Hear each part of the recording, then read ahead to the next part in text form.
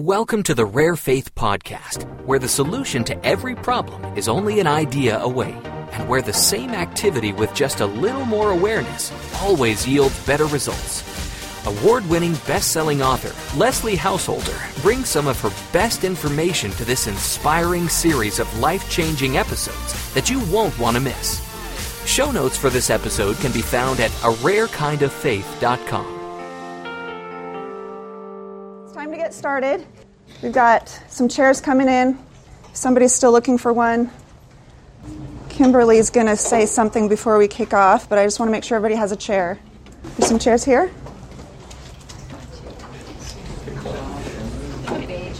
Everybody get your fans going. Help the room. Help the room. Okay. Okay, well, we're going to get started. Thank you so much for coming. I hope you guys have been enjoying your day today, and if there's one class you could end on, this would be the one that I would choose. I'm so excited to have Leslie Householder here. She is the international best-selling author of 3 books, The Jackrabbit Factor, Portal to Genius, and Hidden Treasures. And she has been helping and inspiring and teaching people about faith and finances since 2002. I personally have read her books and listened to her podcasts, and what she teaches has changed my perspective and how I see so many things. So I'm super excited to have her here, and excited that you're here too, and so we'll let you have it. Thank you for coming. Thank you so much, Kimberly. I am glad to be here. I am excited to see all of you out on a warm summer day. I come from Arizona. This is nothing. But I'm proud of you for... That's why you're wearing long sleeves. Long sleeves. Anyway, so the title of the class is Go and Achieve. So I find out. It is. We're going to talk about that. The name that I had given it when I put it together was Faith and Finances. But in all honesty, it's not finances that we're going to be talking about, it's faith.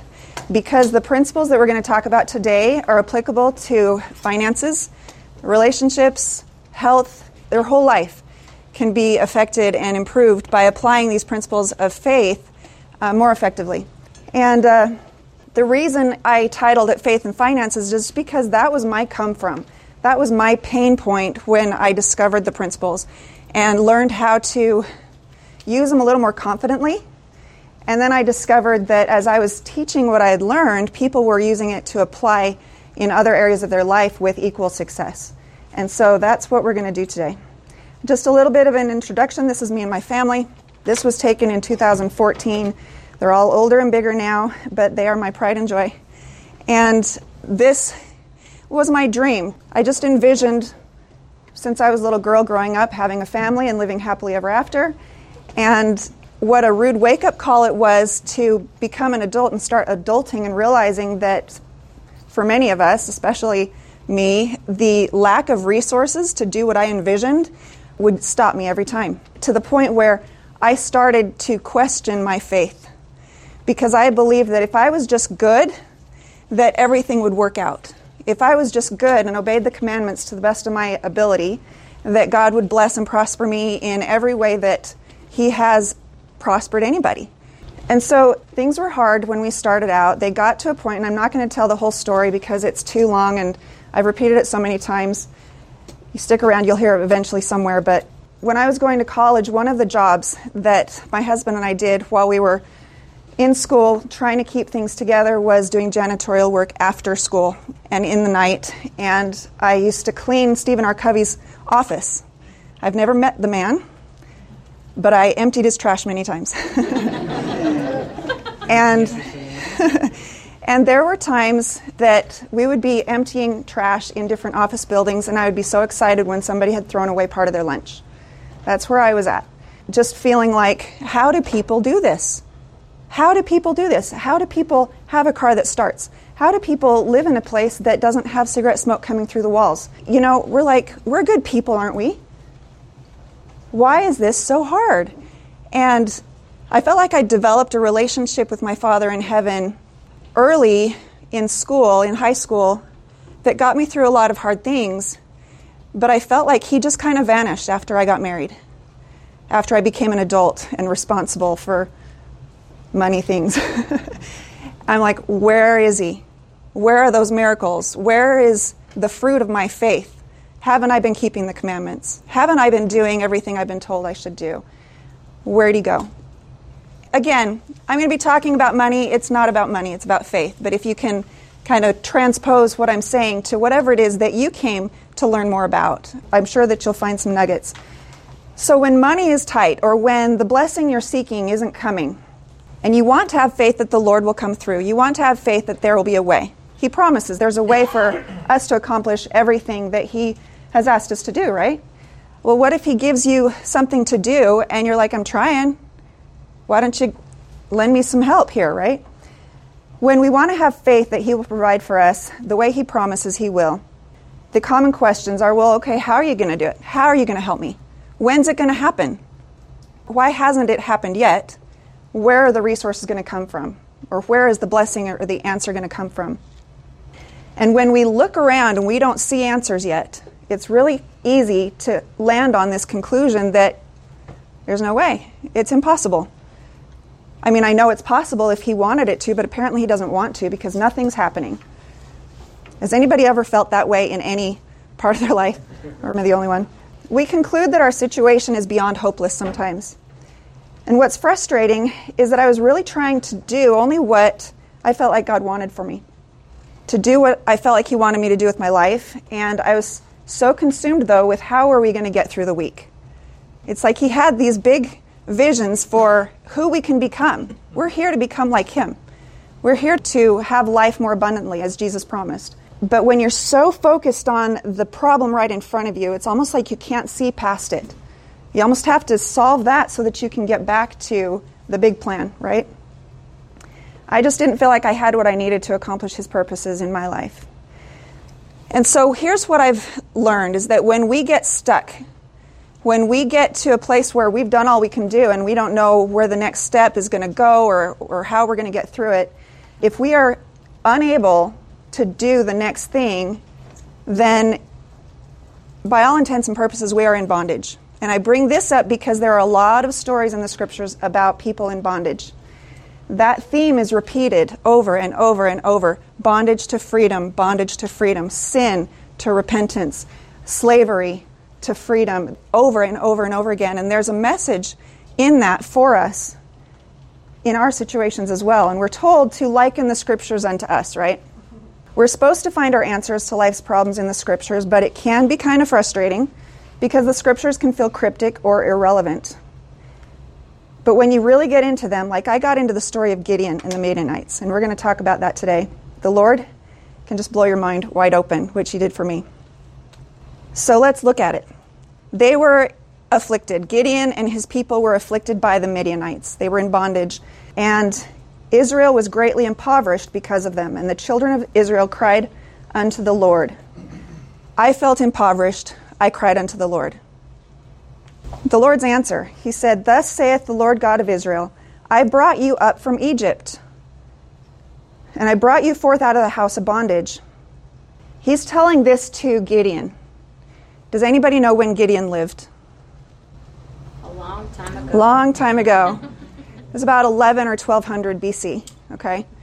So the Lord is reminding Gideon that I brought Israel, who Gideon is a part of, I brought Israel out of bondage. Remember that. Remember I've brought you out of bondage before. Well, for Gideon, when did Israel get out of bondage?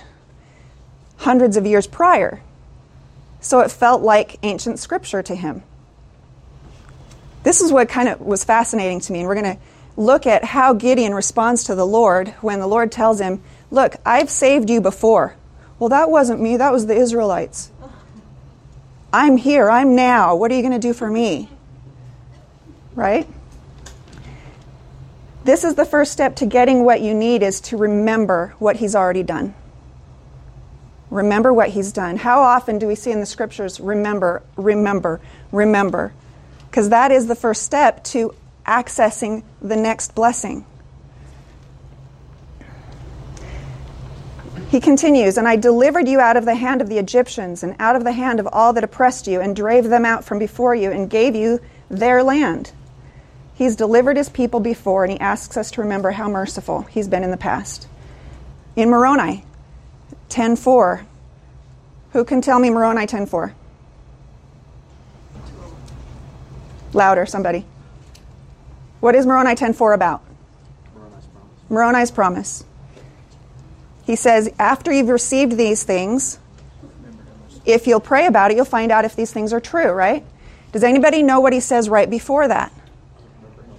Remember how merciful the Lord has been unto the children of men throughout all time. First remember, then ask. It's such a simple little adjustment to the way we pray. So here's Gideon's response. Well, miracles don't happen anymore. This is Gideon's answer. And Gideon said unto him, O my Lord, if the Lord be with us, why then is all this befallen us? And where be all his miracles which our fathers told us of? But now the Lord hath forsaken us. I'm like, oh my gosh, I'm like Gideon.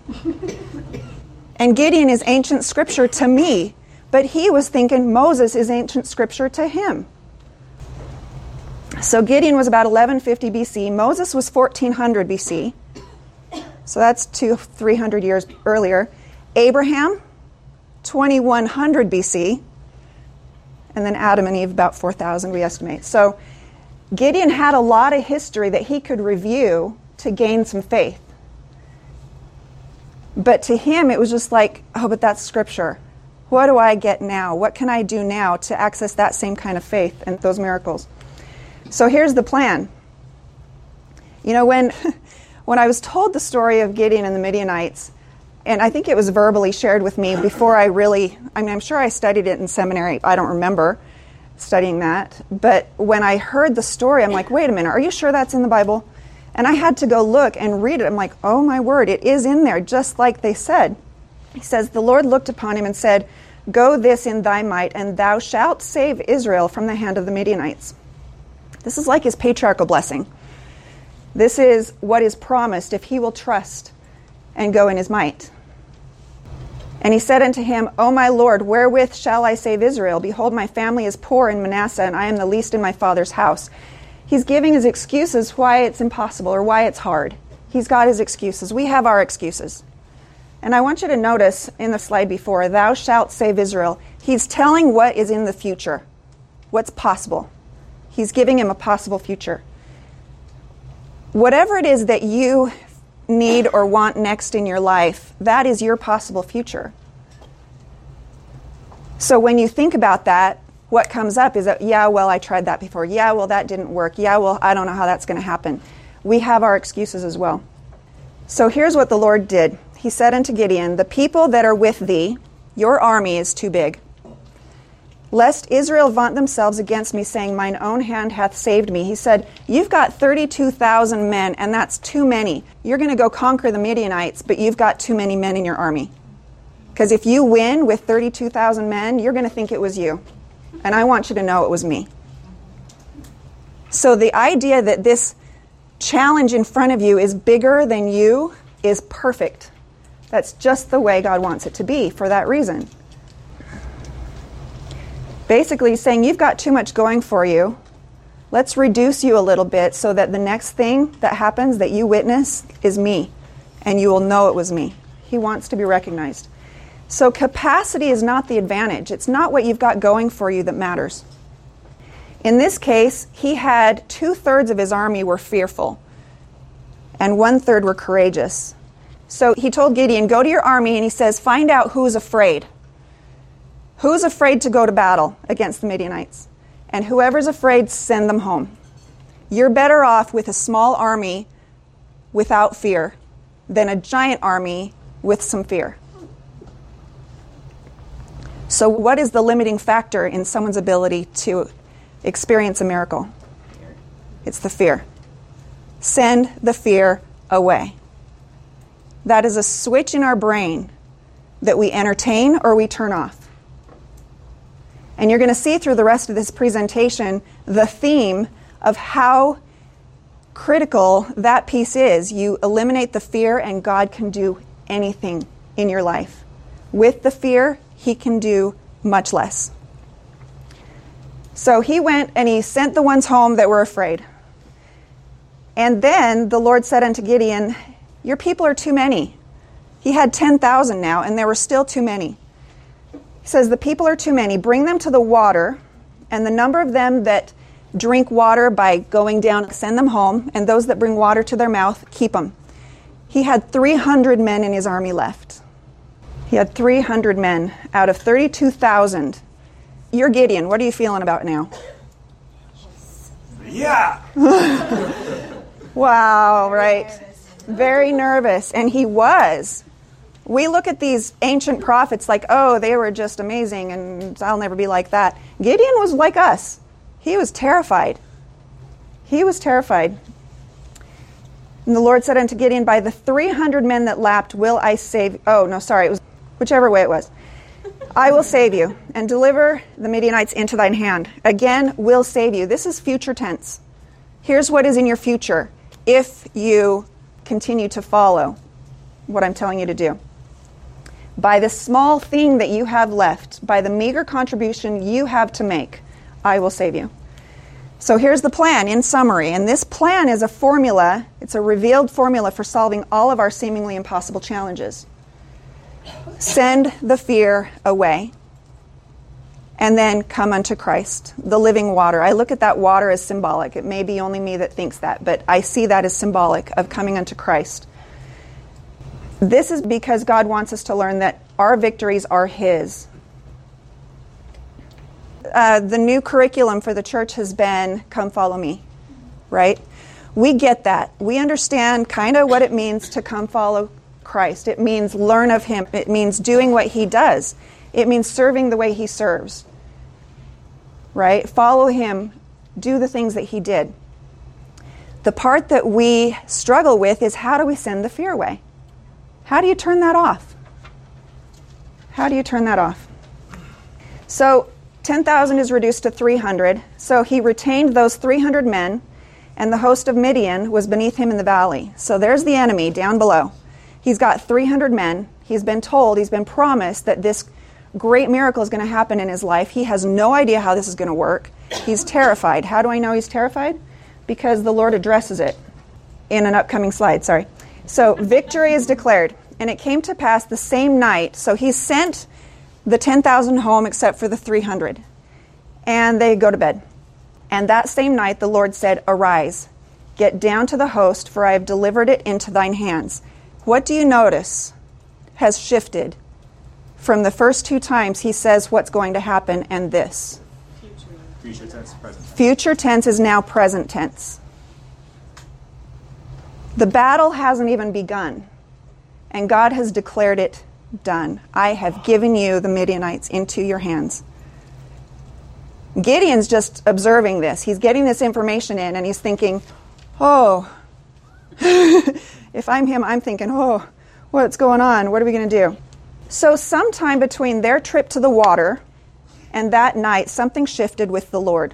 And I believe it's because Gideon was obedient. So here's your promised blessing. As long as you're obedient.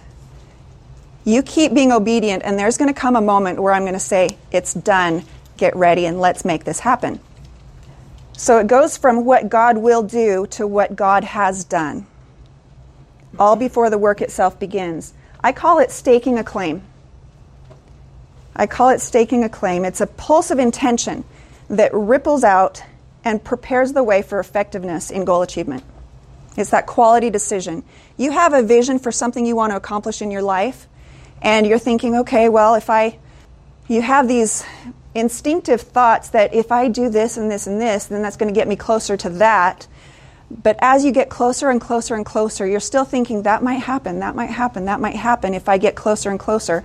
You know, getting the education I need to accomplish that thing, or making the connections that would need to happen for that to come through. But then there's this moment where you have to look at it and say, it's a done deal. I'm doing this. I am going to do this. I'm going to see this through if it takes till the day I die, depending on its importance and eternal significance, right? So it prepares the way for effectiveness and goal achievement. Whether it's for finances, health, or relationships, it's declaring the desired result as though it's already happened. As though it's already happened. What does that look like? What does that look like in relationships, for example? I pray for my children and their spouses. They're not married yet. Do you see an application for that? Praying for their spouse as though they have one. I think that's following a pattern that the Lord has taught us. God does this all the time, in fact. Why did Adam call Eve Eve? Because she is the mother of all living. Had she had any children yet? She is. It's the power of present tense. What about the temple tax? So situations where God has demonstrated reasons why we don't need to fear. And I'm going to shift gears a little bit. Now we're going to talk about those questions, how, where, why, what, when, where we don't have answers to this, but we have to believe and trust that God has something prepared for this to work. Do you remember the disciples were with Jesus and they were worried about their temple tax? And he's like, why are you worried about the temple tax? Go pull out a fish. And what did he find in the fish? A coin. He says, take this coin and go pay your temple tax. Let's get on with it. Let's get back to why we're here. It says in Matthew 17, they that received tribute money came to Peter and said, does not your master pay tribute? He said, yes. And Jesus said, lest we should offend them, go to the sea, cast a hook, take up the fish that first comes up, and when you've opened his mouth, you shall find a piece of money. Take that and give them for me and you. Go pay the tax. Let's get on with our ministry. So I've been teaching and helping people understand how they can turn off fear and what happens when you do. I just want to share with you a couple of examples. Here's a woman. She was at age 60. She says, I make $15 an hour. I have zero savings, retirement. I own no property. I have a huge IRS debt. As of Saturday, I had about $100 to last me until my next check. 9 days later. Then on Sunday, I got an email I was overdrawn by $18 because a yearly emergency road service renewal had come out. I called immediately, and they said they were going to reverse it, but it would take until that next check to get it back. She says, I admit that for most of the day, I was pretty grouchy about it, although later in the afternoon, I did finally start repeating, I choose to believe. Trying to coach her own mind to put the fear away. I choose to believe. When I knelt in prayer that night, I wept, but expressed gratitude for as much as I could possibly think of. Remember? Remember what he's done. Find gratitude first. Now, backing up, she says, at Christmas time, a friend had given her a Monopoly game. It was a surprise gift at her door. She had set it up on end against her bookcase so that she could vacuum. And after she had prayed for help with this gratitude first and declaring, I choose to believe that there is a way to get through this, she was vacuuming and she noticed that the lid was slightly open, revealing some of the contents inside. Her daughter's family arrived for a birthday party and the grandson saw the box and asked if we could play Monopoly. My daughter happened to glance down at it. She says, wow, they are really making Monopoly money look so realistic these days. She went over to the box and said, Mom, this is real money. She had had this box from Christmas, and I don't know how much time had gone by. I feel like it was summertime when they finally have it out. They decide to pull it out the day that she's needing this help. And she starts counting. It was a lot of money. I started sobbing. 20s, 10s, 5s. I started counting, but I couldn't focus for the tears. I handed it all to her. She counted $300. The fish, the coin, the money in the Monopoly game. The point is you don't have to know where it's going to come from when you need a miracle. You don't have to know. Here's another one. I received a certified letter in the mail, which I first ignored, thinking it was just another notice from the IRS. This is someone whose husband had a stroke, and they were struggling. And she was trying to keep herself together, keep their life together with the stroke and his inability to work and everything. And she started practicing turning off the fear, praying with gratitude, believing that she already has what she needs, even though it hadn't happened. And she got a letter from the IRS. When she finally picked it up, it says that a previously unknown retirement was waiting for me at a university where I had taught for 15 years. I had worked part-time and had been told that part-time and adjunct instructors received no retirement. Yet here was a certified letter informing me of a lump sum which had been held for me for years and growing without my knowledge. That unexpected retirement was close to $24,000, equivalent to 1 year's salary that my husband made as a part-time job before his stroke. And then fast forward, while my husband was still in intensive care, I ordered some medical equipment, didn't know how I would pay for it. But then I received a call from my retirement account informing me that they had discovered another $5,000 plus what was owed me. this was exactly the extra amount I needed.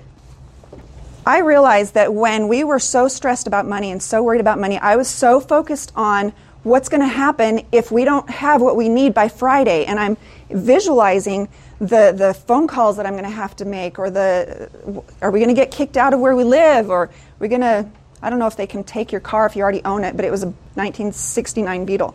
We worry what's going to happen if we don't get what we need. And that's what prevents him from giving us what we need. So I'm going to fast forward a little bit. God understands that we struggle with fear. He understands that he will declare what's possible, and he knows that we're going to have fear. It's human nature. It's the natural man that we're trying to overcome, is to have fear. And this was kind of exciting to me, because I've been sharing this story for over 10 years in presentations. And every time I've shared this story, it's like, look, he reduced it from 32,000, the men, to 10,000 to 300, and then miraculously they win. But what I discovered this week as I was preparing for this presentation is something new that I hadn't seen before. How many times have I read this story and I didn't see this before? But that he understands our fear. Before their victory, this little piece is added. But if thou fear to go down, go thou with thy servant down to the host. He's like, if you're afraid, go to the Midianites. Why? Why would he say go to the Midianites? Walk down to the Midianites with your servant. Here's why. Hear what they have to say. Listen to the Midianites. Listen to what they're saying. God's already got a remedy in place for the fear, because the fear is the limiting factor. He says, if I can just get you to not fear, I can help you have miracles in your life. If I can get you to not fear, then I can do what you're asking or what you're praying for. I can do that, but you've got to get rid of the fear. So he says, listen to what they have to say, and afterwards thine hands shall be strengthened to go down to the host. So in other words, you're going to go, I'm going to give you this victory, but send the fear away. Men who are afraid need to go. With what you have left, I'm going to give you this victory. If you have fear, I want you to go alone with your servant to the host, listen to what they're saying, and then you'll have the strength. Well, he didn't know what to expect. He didn't know what was going to happen when he got there. Wherever the Lord prompts us to go, even if it's to the enemy, in other words, he's facing his fear. He's going to go face his fear. What he hears when he gets there, Gideon obeys. He goes down with his servant to the outside of the armed men that were in the host. And he overhears two guys talking. One guy's had a dream, and he shares this dream with his friend. And he said, I had this dream that this barley cake rolled down and smashed up all the Midianites. And he's like, really? And he's like, what does it mean? And his friend says, the way he says it, this is nothing else save the sword of Gideon up there. This is the sword of Gideon, a man of Israel, for into his hand hath God delivered Midian and all the host. Who is saying this? Who just said, this dream represents Gideon's sword and his host destroying the Midianites? Who's saying this? One of the Midianites is saying this. That was fascinating to me. The Lord's like, you go down and listen to what they're saying. He gets a second witness from the enemy themselves that the Lord has given him into his hands. So he goes back up to his army and he's like, he finally believes. He returns to the host of Israel and says, arise, for the Lord hath delivered into your hand the host of Midian. He believes, and now that he believes, God can do his work. What does this have to do with us? Well, the rest of the story is he goes down there with his army. They have empty pitchers with lanterns inside. They have trumpets. And on his cue, they all blow their trumpets and smash their pitchers. The host of Midian wake up confused. I think they were probably confused, disoriented, and start killing each other. And so with his 300 men just causing a ruckus, they kill each other and they win. So it is kind of funny, but the Lord said, every man sword against his fellow, even throughout all the host. So the Lord is aware of you. I want you to get this. That was 1150 BC. Fast forward to 2000 plus AD. Or even, we'll speed up to the Doctrine and Covenants era, the 1800s. The Lord is aware of you. He says in D&C 67:1, behold and hearken, O ye of my church, who have assembled yourselves together, whose prayers I have heard, and whose hearts I know, and whose desires have come up before me. He has what you need. He says, mine eyes are upon you, and the heavens and the earth are mine in my hands, and the riches of eternity are mine to give. Why we don't receive? We're promised, ask and ye shall receive. That's repeated through the scriptures. Ask and ye shall receive. And we're like, well, I've asked and not received many times. How can I believe that when I've done it so many times and didn't receive? He answers this in D&C 67:3. Ye endeavored to believe that ye should receive the blessing which was offered unto you. But behold, verily I say unto you, there were fears in your hearts. And verily this is the reason ye did not receive. If turning off the fear really is as simple as flipping a switch in our brain and choosing faith instead, and I've found that it can be that simple when we are feeling fear and worry, and I want to believe, but I can't find it. I can't find it. I can't generate it. I can't make it happen. If I just speak it, I choose to believe. As Elder Holland says, we get credit for trying, and it's enough. And as we practice this, as we exercise this in our life, by choosing to believe that the Lord has us, choosing to believe that He is guiding us, choosing to believe that what He has promised us will be fulfilled as we keep moving our feet and believing, obeying where we can, the way Gideon did. He didn't know how it was going to pan out. He didn't know how it was going to work. But he was obedient. And when he had fear, God had a remedy for that. I will help you not fear, because as long as you turn off the fear when it shows up, I can keep working in your life. Boyd K. Packer says this: there are two kinds of faith. One of them functions ordinarily in the life of every soul. It is the kind of faith born by experience. It is the kind of faith that relates us with confidence to that which is scheduled to happen. He says there is another kind of faith, rare indeed. And now, ever since I saw this, I've just been calling it rare faith. When I think about having the kind of faith that causes things to happen, I call it rare faith. Because Boyd K. Packer says it is rare. But we're invited to learn it, practice it, and benefit from it. He says this is the kind of faith that causes things to happen. It is the kind of faith that is worthy and unyielding, and it calls forth things that otherwise would not be. It is the kind of faith that moves people. It is the kind of faith that sometimes moves things. It's the kind of faith that puts $300 real in a Monopoly box. It's the kind of faith that prepares the way for this woman whose husband had a stroke to have this unexpected retirement waiting for her. He says it comes by gradual growth. It is a marvelous, even a transcendent power. A power as real and as invisible as electricity. Directed and channeled, it has great effect. You're getting a handout. Yeah, you have a question? This reminds me of, I was raised Catholic when I converted, but it reminds me of one time one of the priests was giving a talk to college students in Boston, and he talked about, but he asked, what do we pray for? And he said, we pray for faith. And then he moved on. He's just very simple about it, and this now it makes sense to me now. Wow. That's what we pray for. He's like, that's what we pray for. We pray for faith. The question is, what should we pray for? Yeah. And the pastor's response was, we pray for faith. Yeah. And then he moved on, because that covers everything. That covers everything, yeah. It covers everything. And something else, I used to be in the preparedness. I had a calling in preparedness. What do they call it? Emergency preparedness. And I noticed something when I was in that calling, and that is that what is the promise? If ye are prepared, ye shall not fear. Because that is the factor that determines whether God will continue to provide for you.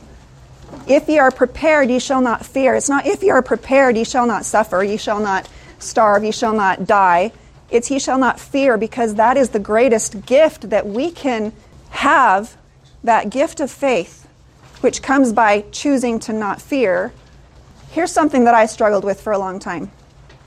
I know I'm not supposed to fear, but what do I do with it when I have it? And we are getting to that. But when you're supposed to not do something, you got to replace it with something you do. Otherwise, you're focused a lot on it, right?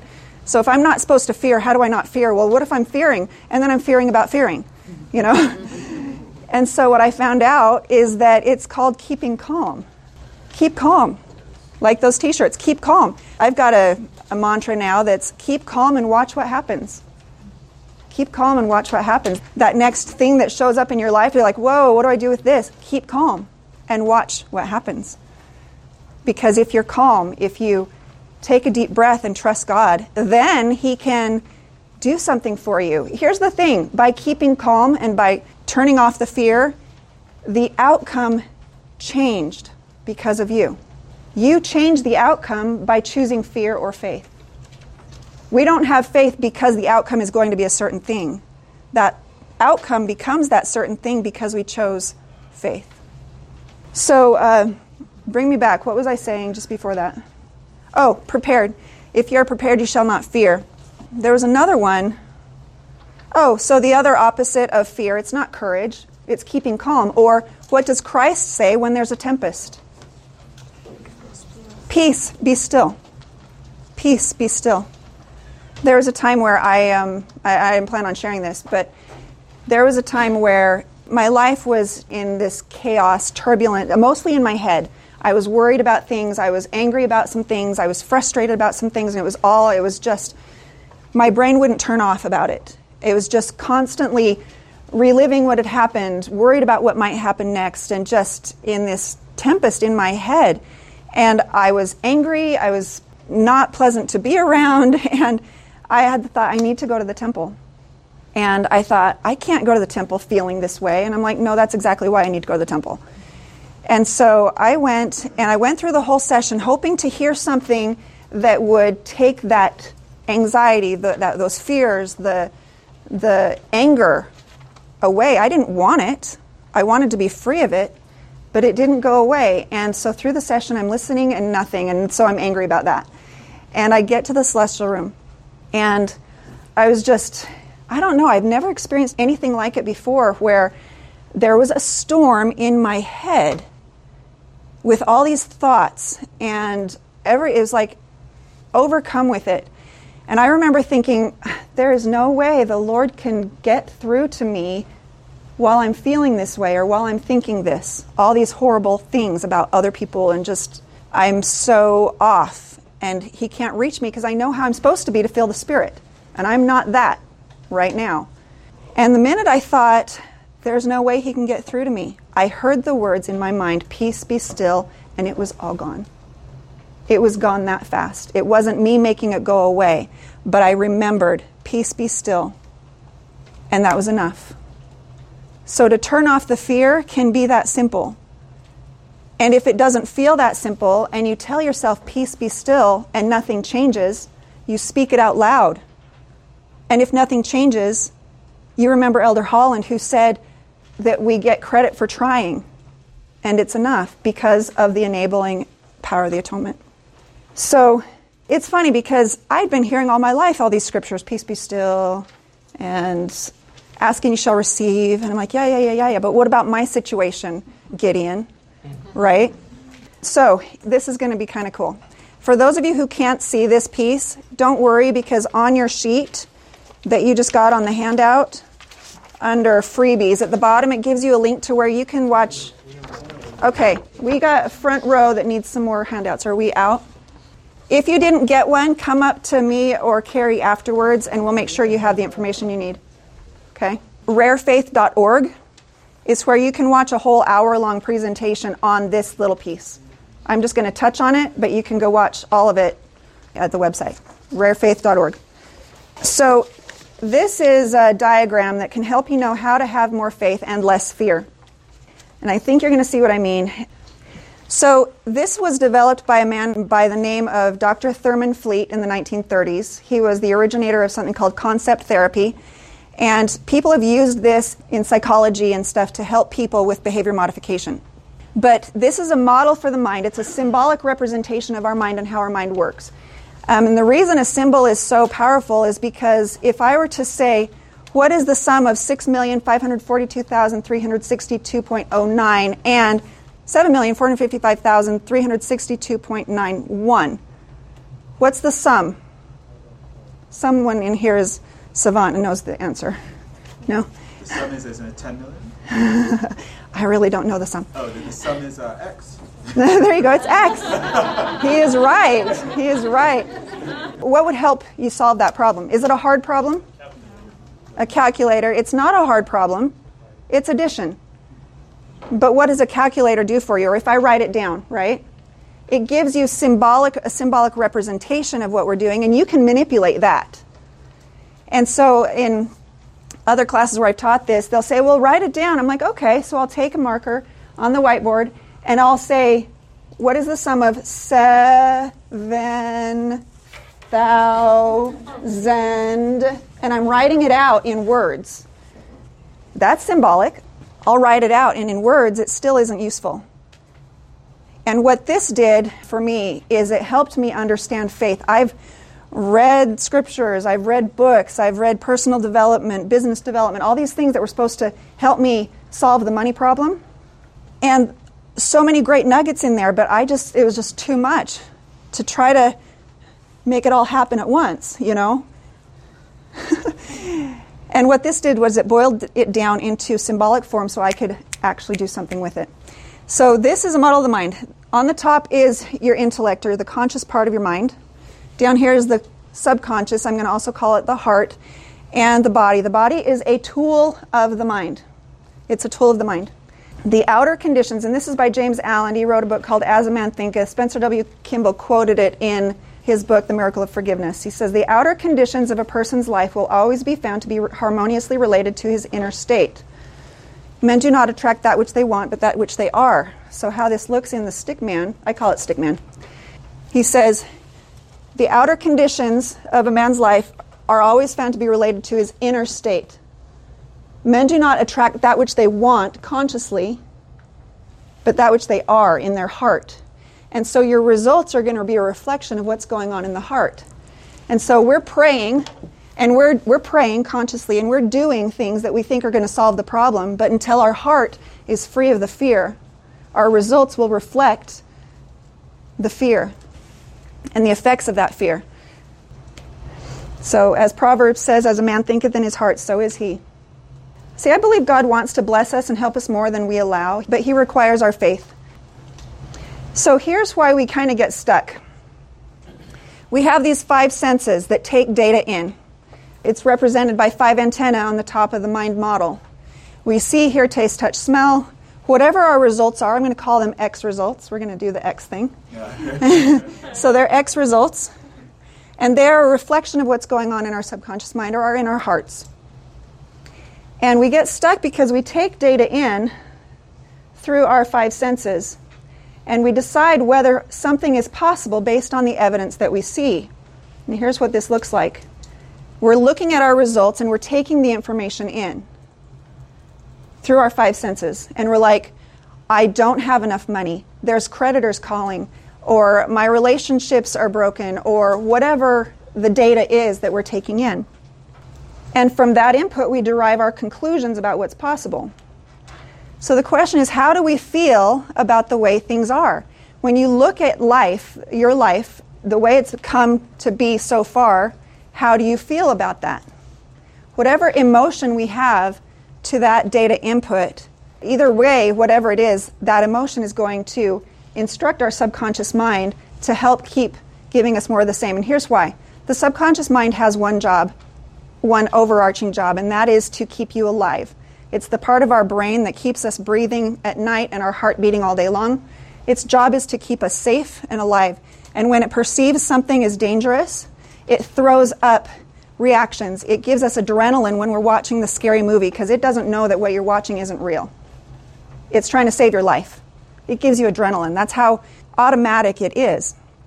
So what if an opportunity comes along that's going to actually solve the problem you've been praying for, but it's perceived to be dangerous? You're going to retreat from it. So images that we take in of what's going on in our life come into our mind, and if we have an emotional reaction about it, in my case, I would be angry that we were still broke. I'd be angry that we didn't have what we needed. I'd be frustrated that that job loss happened, or that car accident happened, or that medical bill had to happen. I would react with anger. And what I didn't realize is that I was teaching my subconscious mind, I was reinforcing in my heart that it was important to have these experiences, which was really bizarre. And I don't have time to explain that. That's in the video. I hope you'll get a chance to watch it.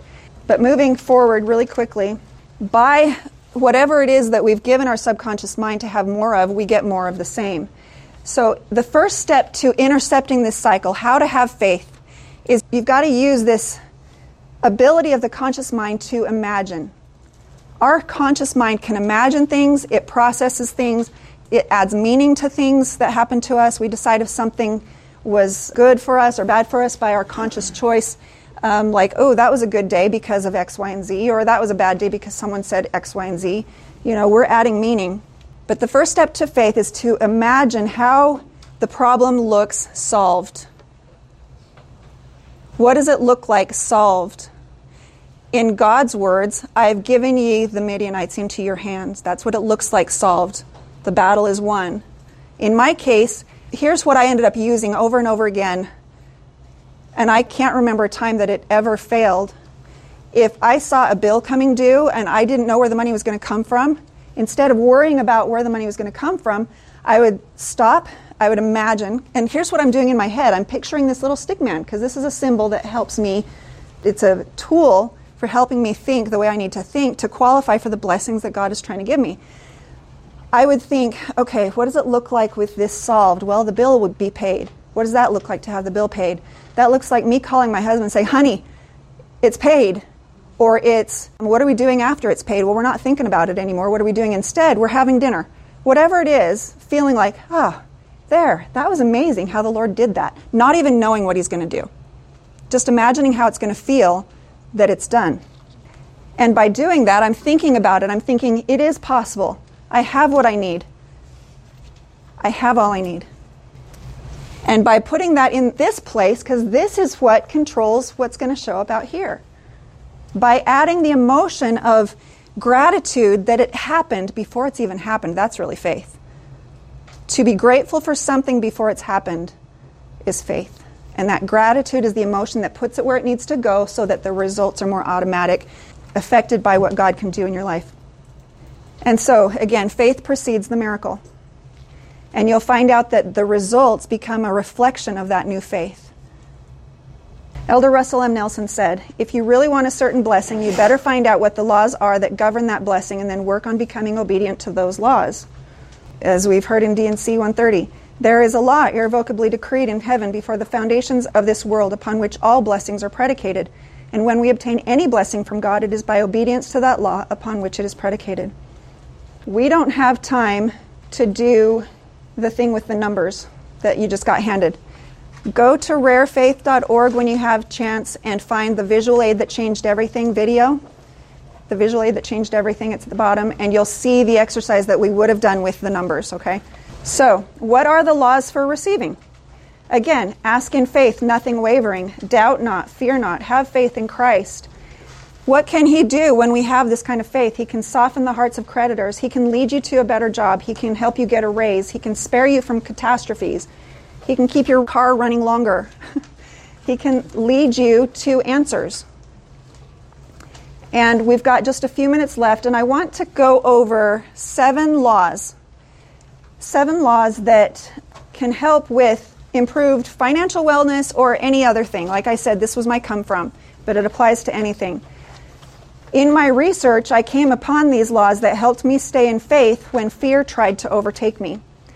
These are the names by which I learned them. You can learn more about my sources in my book, Hidden Treasures, Heaven's Astonishing Help with Your Money Matters. It's a free download at rarefaith.org. But the first one is the law of perpetual transmutation. This is the one that says that everything is either moving into form or out of form. Nothing is staying the same. And these things are happening in response to the way we think, whether we're having faith or fear. The thing that we're trying to realize in our life, as long as we are seeing it done and looking forward to it and moving forward in faith that it's going to work out, then everything we need to accomplish that is also being orchestrated on the other end. And when we say, oh, that'll never happen, it starts to dissipate again.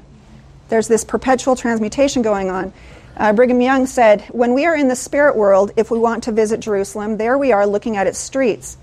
If we want to behold Jerusalem as it was in the days of the Savior, there we are, and we see it as it existed spiritually. For it was created first spiritually and then temporarily, and spiritually it still remains. And so what we are doing is we're co-creating with God by living these laws and applying the faith. And as we believe and see and have this faith, everything we need is starting to gather.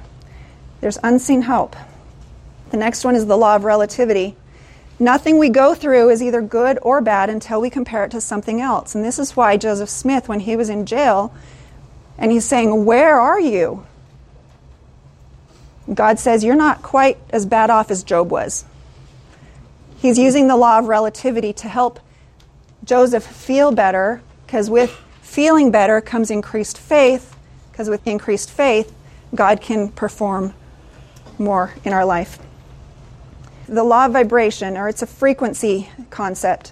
Thoughts are pulses of energy that emit like a broadcast and affect the way that people feel when they are around you. It opens doors. It tunes you into the broadcast of solutions, promptings, and genius ideas that God has for you. You'll be guided as you bring your thoughts in closer harmony to God's thoughts. Good vibes. What's that? Good vibes. Good vibes. Yes. Law of polarity. The law of polarity says that contained in every adversity is the seed of equal or greater benefit, as Napoleon Hill explained. So this was one of the biggest for me, because we had plenty of catastrophes happening in our life regularly.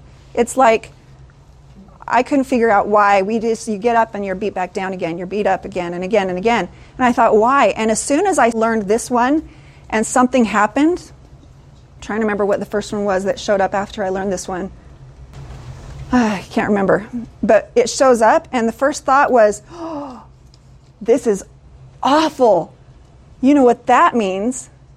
That means that by law, there is something amazing contained in this. Let's look for that. And if you're looking for the blessing contained in it, law of perpetual transmutation activates, and then it starts bringing you the things that are good contained in it. When the bad happens and all you see is the bad, you just keep getting beat up. And why put yourself through that? When you can find the benefit or start expecting to find a benefit in it, then your life will begin to shift. And in this scripture, the point is that even if the very jaws of hell shall gape, open the mouth wide after thee, know thou that all these things shall give thee experience and shall be for thy good. The bad things are good for us. And when we start to think like God does about our challenges, then we tune in more to His broadcast of solutions on what to do next. The law of rhythm. Hard times won't last. It says there is a season for everything, not permanence.